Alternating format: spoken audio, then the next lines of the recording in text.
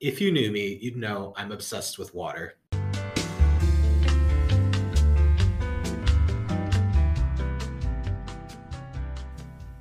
Hi, we're Hannah Bay. Jasmine Joda. and Teresa McCartney, all T23s, and you are listening to If You Knew Me, a grassroots podcast dedicated to celebrating diversity, equity, and inclusion at the Tech School of Business at Dartmouth. Alan, thank you for joining me today. I'm so excited that we're having our very first conversation with this new season. We're starting off with you, and I'm so happy that you're joining me today. Thank you for coming. Yeah, thanks so much for having me. So I am so interested in learning about where your obsession with water came from, but I want to start from the beginning. Where did you grow up? Yeah, so I grew up in a small town in Minnesota. It's called Austin, right on the Iowa border, and so it's very much a factory town. It's where Hormel Foods is located. So everyone works for Hormel for a living, killing pigs all day. So it's not a great town. So I was pretty happy to get out of there when I was 16. Oh, wow. So where did you go when you were 16? All right, it was like 16 or 17. I moved up to Minneapolis for college. Yeah, that's cool. Do you think that growing up in such a small town affected how you view the world? Yeah, I think so. I mean, I was very closed off to the world. I mean, there wasn't a great deal of diversity in Austin, and so that definitely was a learning experience for me as I went to a bigger city, first Minneapolis, and a little bit later Chicago. Oh, cool. I'm from Chicago, you may know. So it's very, very nice to hear that we were both able to enjoy the waters of Lake Michigan and Lakeshore Drive. So cool. That's really cool. I can't even imagine what it must be like to grow up in such a small town and being not exposed to much diversity. I know that you mentioned you were half Korean. So do you know if there are many Koreans in your town at all? No, there's actually not. So if you look at the demographics, there's probably like 70% white and like 29% Hispanic and like 1% other. And so I was, honestly the most Asian person in my high school, and I was half Korean and didn't speak any Korean and wasn't culturally Korean at all. So that's saying something there. Yeah. How did your parents end up moving to Austin, Yeah, so Minnesota? my dad was actually adopted. So he was born in Busan, then he came over to the U.S. when he was an infant. So I mean, culturally he's American, and culturally I'm American. It's just genetically I'm half Korean, and so it's just complete coincidence. That's where he ended up when he was adopted.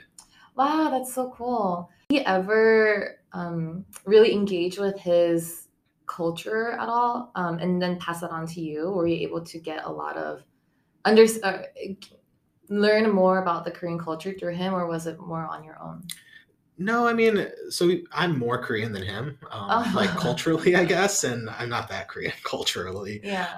It is something I took an interest in. I'm very interested in world cultures, especially East Asian cultures. So it's something I've, learned on my own and experienced on my own, just, through my own travels and readings and, forming friendships with various people. But really, I mean, that's been purely on me and not so much anyone from my family.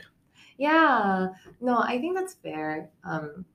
I always think that it's really cool to learn more about your background. So I was born in the US, and even though I was born in the US, my parents were Korean and spoke Korean with me. I always felt like there was a sense of there's a barrier that I couldn't really fully understand the Korean culture because I didn't grow up there. And so I was so interested in learning more about what it means what it means to be a Korean from that culture. And I think it's really cool to be able to experience different cultures in different ways. So now we know where you grew up and you went off to college in Minneapolis. What did you study when you were in college? Yeah, and so in college, it was a pretty random choice. I randomly chose to study chemical engineering one day. And, after I made that initial decision when I was 17 years old or something like that, I just kind of stuck with it. So I didn't really question that. It turns out I didn't really like chemical engineering that much. And so I can't imagine many people do. I'm biased though. Yeah. But so, yeah, it's like, so that's what I studied and that's what I did initially out of college. But once I realized that really wasn't for me, that's when I decided to make the switch to a more commercial role.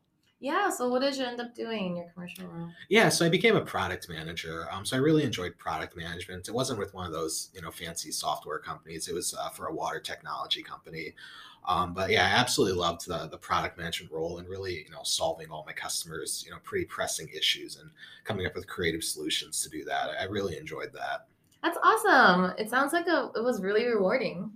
Yeah, it was. I mean, I always had an interest in water to begin with, and so getting to move into that sort of role, I mean, it not only like rewarded me in terms of enjoying my work, but kind of a deeper level, meaning I found it working in this topic or this field I was so interested in. Yeah. So okay, now let's actually talk about your love for water. When did you start feeling so interested in water?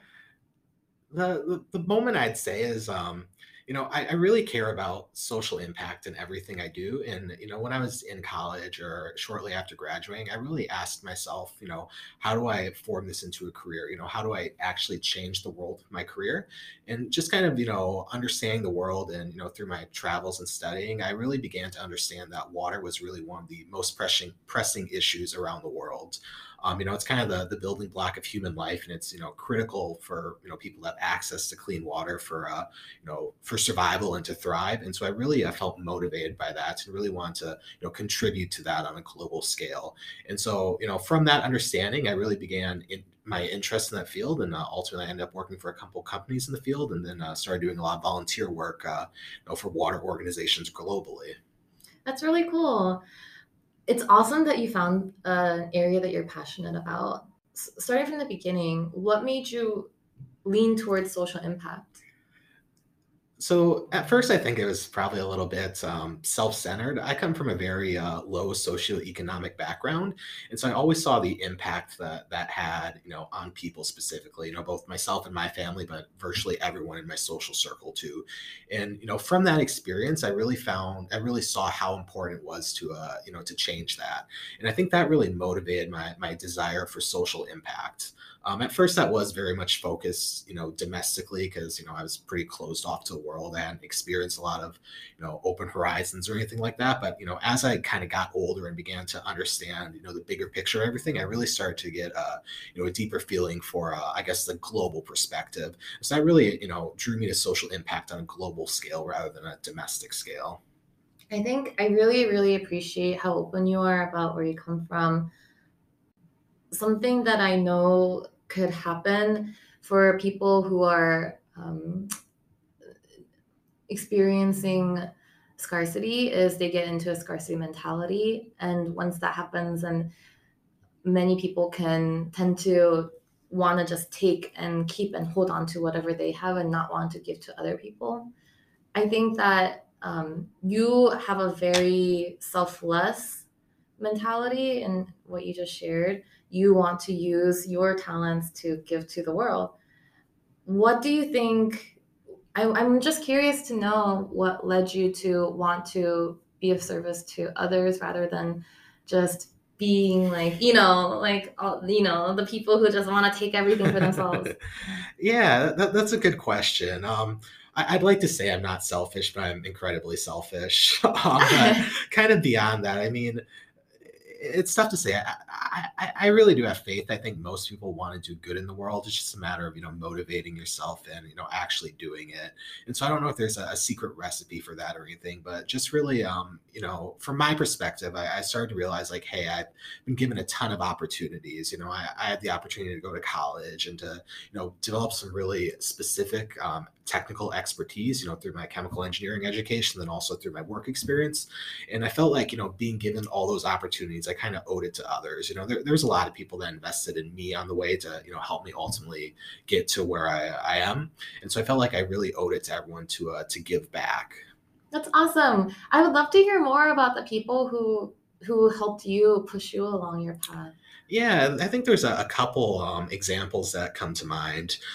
So, I mean, the first one is like right before undergrad, I was involved with a great organization called the Horatio Alger I organization. know it. Okay, you know Yeah, I got a Horatio scholarship Alger. from them too. Yeah, so did I. Yeah, and so I met a lot of mentors through that program. So if you're not like Hannah and I don't know this organization, it's a great organization. They do a scholar. They're the largest private scholarship organization for undergraduates around the world, and their mission is to really enable people that have overcome adversity through higher education. And so I connected with a lot of great mentors there that kind of helped me navigate moving out my family's home and going to school for the first time and the challenges associated with that. And so I think that's kind of like the first example of the really core folks that really helped me, because in my senior year of high school I actually wasn't planning to go to college. I was planning to become like a truck driver or something like that, since that's what everyone from my town did.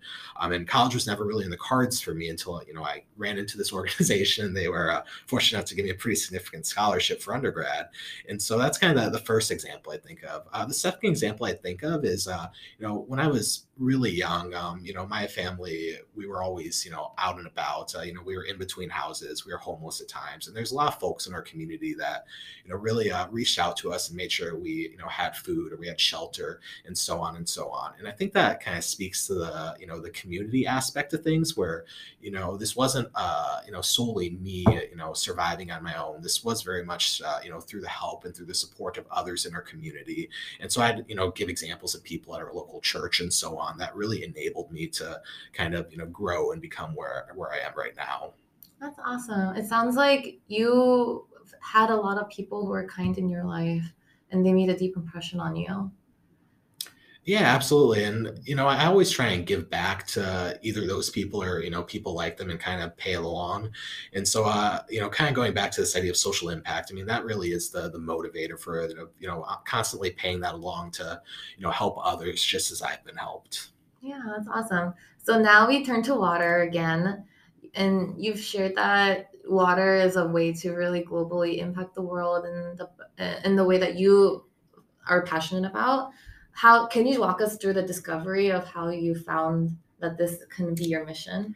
Yeah, and so I kind of hinted at this before, but through my education and the work experience I had the opportunity to to learn, I really developed a pretty strong technical expertise, which I felt like gave me a way to kind of create an overpronounced impact versus other things I could potentially work on.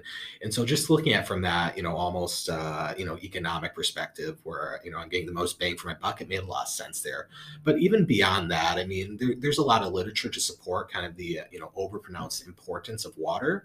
I mentioned like it's the building block for human life, but there's a lot of intersectionalities with it too, beyond just health and hygiene and so on.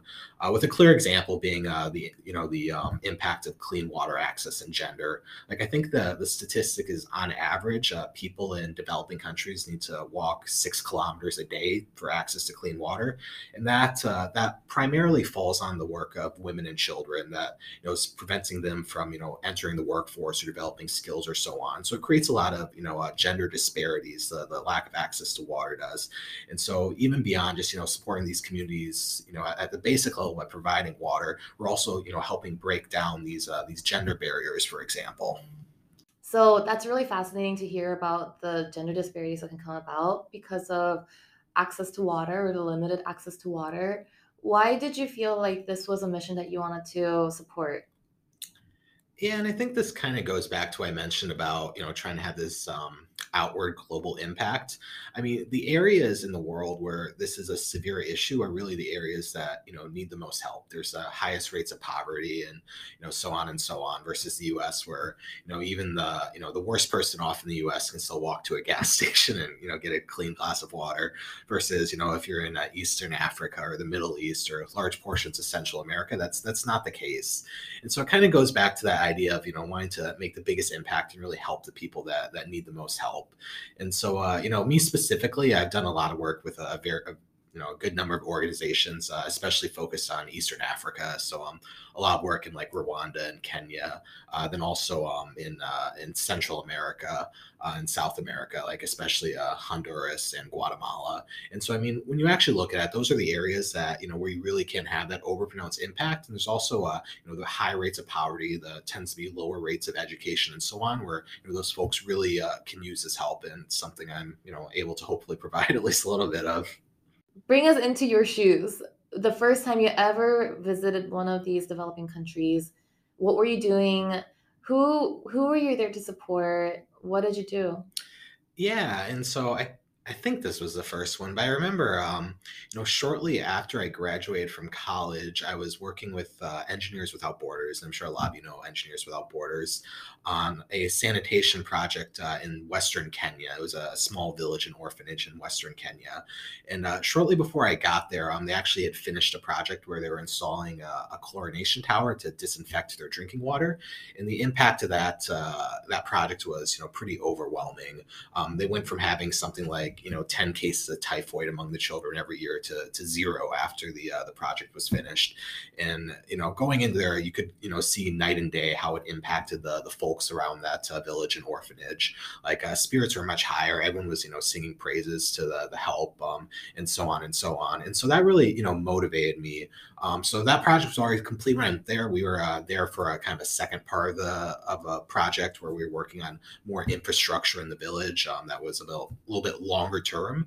So I was just doing a lot of like engineering tests and soil tests and so on to check what we're working with essentially. The one key note is, typically I tried not to travel too much, just because, if there's actually any labor to do, it's much more, easy and efficient and cost efficient to hire local labor rather than, send someone that doesn't really know what they're doing from, 2,000 miles away to go do it. But I did tend to, travel a lot just to kind of see the impact and if there was any, specialized expertise needed to lend a hand there. Yeah, it sounds so cool. Whenever you see the impact that your work has provided for a community in person, it's so much more, it feels so much more tangible, and it reminds you of the power that you can actually have, and the presence that you have in the world. Does that make sense? No, yeah, absolutely. I mean, there is something to be said about, actually getting to see your impact firsthand. I've been, ranting about social impact here for a couple minutes, but this is, ultimately the end goal to really, contribute to the world. And I think it's very important for you to recognize your contribution if you want to stay motivated and really keep it up. It's really interesting to hear about how much of an impact you were able to see through Engineers Without Borders, because from some of the missions work that I did, I didn't feel like we were actually doing much by cleaning churches, or we built one house as a group of high school students, and I didn't feel like it was really addressing the core issue of poverty within some of these countries. Yeah, and it's funny you mentioned that because there's a great series of books that were published about 20 years ago by the World Bank, called the series is called Voices of the Poor. I think the first one's called something like Can Anyone Hear Us? But essentially, like the thesis of this study was that everyone's talking about poverty and poverty studies. Everyone that's doing that's educated and not in poverty. And so the World Bank wanted to kind of give voices to the people that are actually experiencing it firsthand. So they interviewed like 60,000 people living in extreme poverty around the world about what they see the issues of poverty being and how it affects them. And initially you'd think like, oh, the issues would be lack of food or lack of employment, but that wasn't actually the most common claim by people that were actually experiencing extreme poverty. Kind of the most important things from their perspective were things like lack of community or the humiliation associated with poverty and so on. And so I think your work actually probably did do a lot to address those very important points about building a community through this church, or giving someone a house to avoid humiliation about not being able to provide for their children or so on. And so even though it might not have a very measurable or very known impact, it certainly has impact in people's lives. Yeah, oh, that's really great to hear. There's so much more. There are so many more factors that go on in the whole, I guess, fabric of not having much in the world. I think this would be a good place to transition over into, I wanted to ask you about Lyft. Sure. Within the Tuck community. I also share that I came from a lower socioeconomic background, and I have my fair share of ideas on how it affected me, but I would love to hear from you what your mission is with Lyft and how you want to support the Tuck student body with it. Yeah, absolutely. So for those of you listening at home, Lyft is a new affinity group we launched at Tuck, and it stands for Low Income and First Generation at Tuck. So it's a group for for folks that either identify with a low socioeconomic background or were a first generation college student to really build that community on campus here. And so there's a couple motivations. Really kind of the underlying idea here is, I mean, this is a demographic that has, specific issues that, it may be difficult to speak about, especially on, an Ivy League campus, essentially. And so we're trying to, create a space for those sorts of conversations. A great example might be, everyone, coming out of Tuck's going to get a great job. And, that's just kind of expected. But what a lot of folks may not realize is, a lot of folks from low socioeconomic backgrounds may have family to support, for example. Another key example is even just getting to business school to begin with. There's always a risk associated with coming to business school. I think that risk is especially, increased if you do come from a low socioeconomic background, where you've worked so hard to go from lower class to middle class, and essentially you're gambling it all on this business school experience to make sure it pays off. And so I think that actually discourages a lot of folks from low socioeconomic backgrounds from actually entering business school to begin with. And when you actually look at the kind of the statistics on it, there is some mathematical reason to believe that's true. Like I think the number is like almost half of undergrad graduates are first generation college students, where it's like 15% at most business schools. And so there's this enormous gap here. And if there wasn't some external factor kind of decreasing representation in business school, you'd expect it to be, pretty proportional to your undergrad graduates, but that's just not the case. And so Lyft, we're trying to, tackle all these issues, both, those entering business school, but then also building this community on campus to make sure the folks that are here, feel like they're supported. Kind of beyond that, the kind of tertiary idea here is, even if you don't associate with this background or identify with this background, you're going to be working with people that are from this background. Theoretically, everyone coming out of Tuck is going to be a business leader. And so you're going to be, leading with people or being led by people from this background. So I think it's very important to be able to have these conversations and really understand, your coworkers and your friends and so on in order to, get the most out of everything. So for people who may not come from the same background that you and I share, how would you encourage them to strengthen their sense of empathy? Yeah, that's a good question. Off the bat, I do think that folks at Tuck are empathetic to begin with, but I think there's a kind of meaning and value to be derived from just being very intentional in your interactions with others. And so that may, really mean getting to know each other, is asking about their background, asking about what they find important and really understanding what drives, each individual. I really think that would do a great job of, kind of breaking down all these barriers that separate people and really forming those connections and, developing strong senses of empathy. Well, Alan, I'm so glad that we were able to connect today. I'm going to end with a semi-fun question.